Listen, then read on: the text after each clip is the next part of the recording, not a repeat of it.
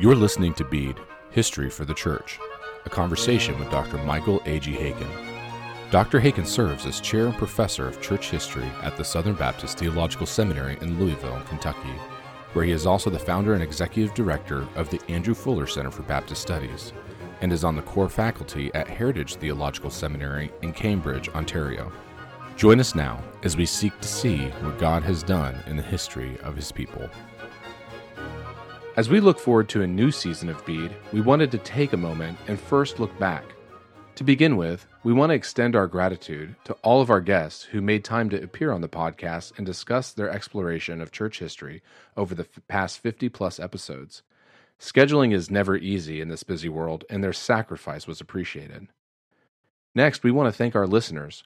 Knowing that this podcast encourages Christians in their walks with the Lord by providing them with an understanding of church history inspires those involved with Bede to continue to provide more episodes. And finally, we want to take a moment and acknowledge the work that Dr. Pullman put in co-hosting with Dr. Haykin last season, as well as a name that has often gone unmentioned, someone who's working behind the scenes, Chance Faulkner, without whom Bede would not have been possible. Many don't know the amount of work required not only to get a podcast up and running, but to keep it going. He has been invaluable in this show's production, and we give a hearty thanks to him for it. Turning to the future, we welcome the host of Bede, Dr. Haykin, to discuss the direction we will be taking this year and what you can expect with Bede in 2023. Dr. Haykin? Yes, thank you, Caleb. The first half of this year, we want to explore what we can learn from the early church. And by early church, we mean the church as it existed in the right after the apostolic period, so roughly 100, up to the period that we call the Constantinian era, so up until around the year 300. So those first 200 years of church life. When the church experienced at times intense persecution by the Roman state, to a large degree developed the genre of apologetics, began to systematically think through what did the Christian revelation in the New Testament, rooted in the Old Testament, what did it mean? What did it tell us about God? So the development of the doctrine of the Trinity is in this period. Also Christology. We want to think about certain key figures like Justin Martyr, an early Christian apologist, Ignatius of Antioch, who died as a martyr around 110, Irenaeus, probably the leading Christian theologian of the second century, and his Against Heresies. So the need that the church had to stave off and fight the development of heresy. We'll spend a bit of time looking at the concept of heresy, and then look at the first heresy that the church encountered when Gnosticism. And then some other key figures like Tertullian, Cyprian, both North Africans in the Latin-speaking area of North Africa, what is now Tunisia, and the other North African theologian that comes to mind in this period, namely Origen, and his importance as a theologian, his role in preserving the scriptures, particularly the defense of the New Testament canon, which is another subject that we want to talk about.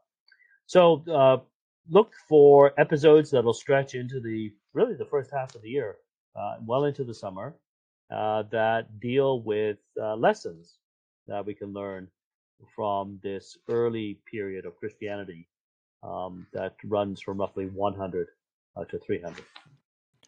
Yes, thank you, Dr. Haykin. I'm excited as well. I've found, as I've talked with Christians, that this period of church history is often shrouded in mystery for them.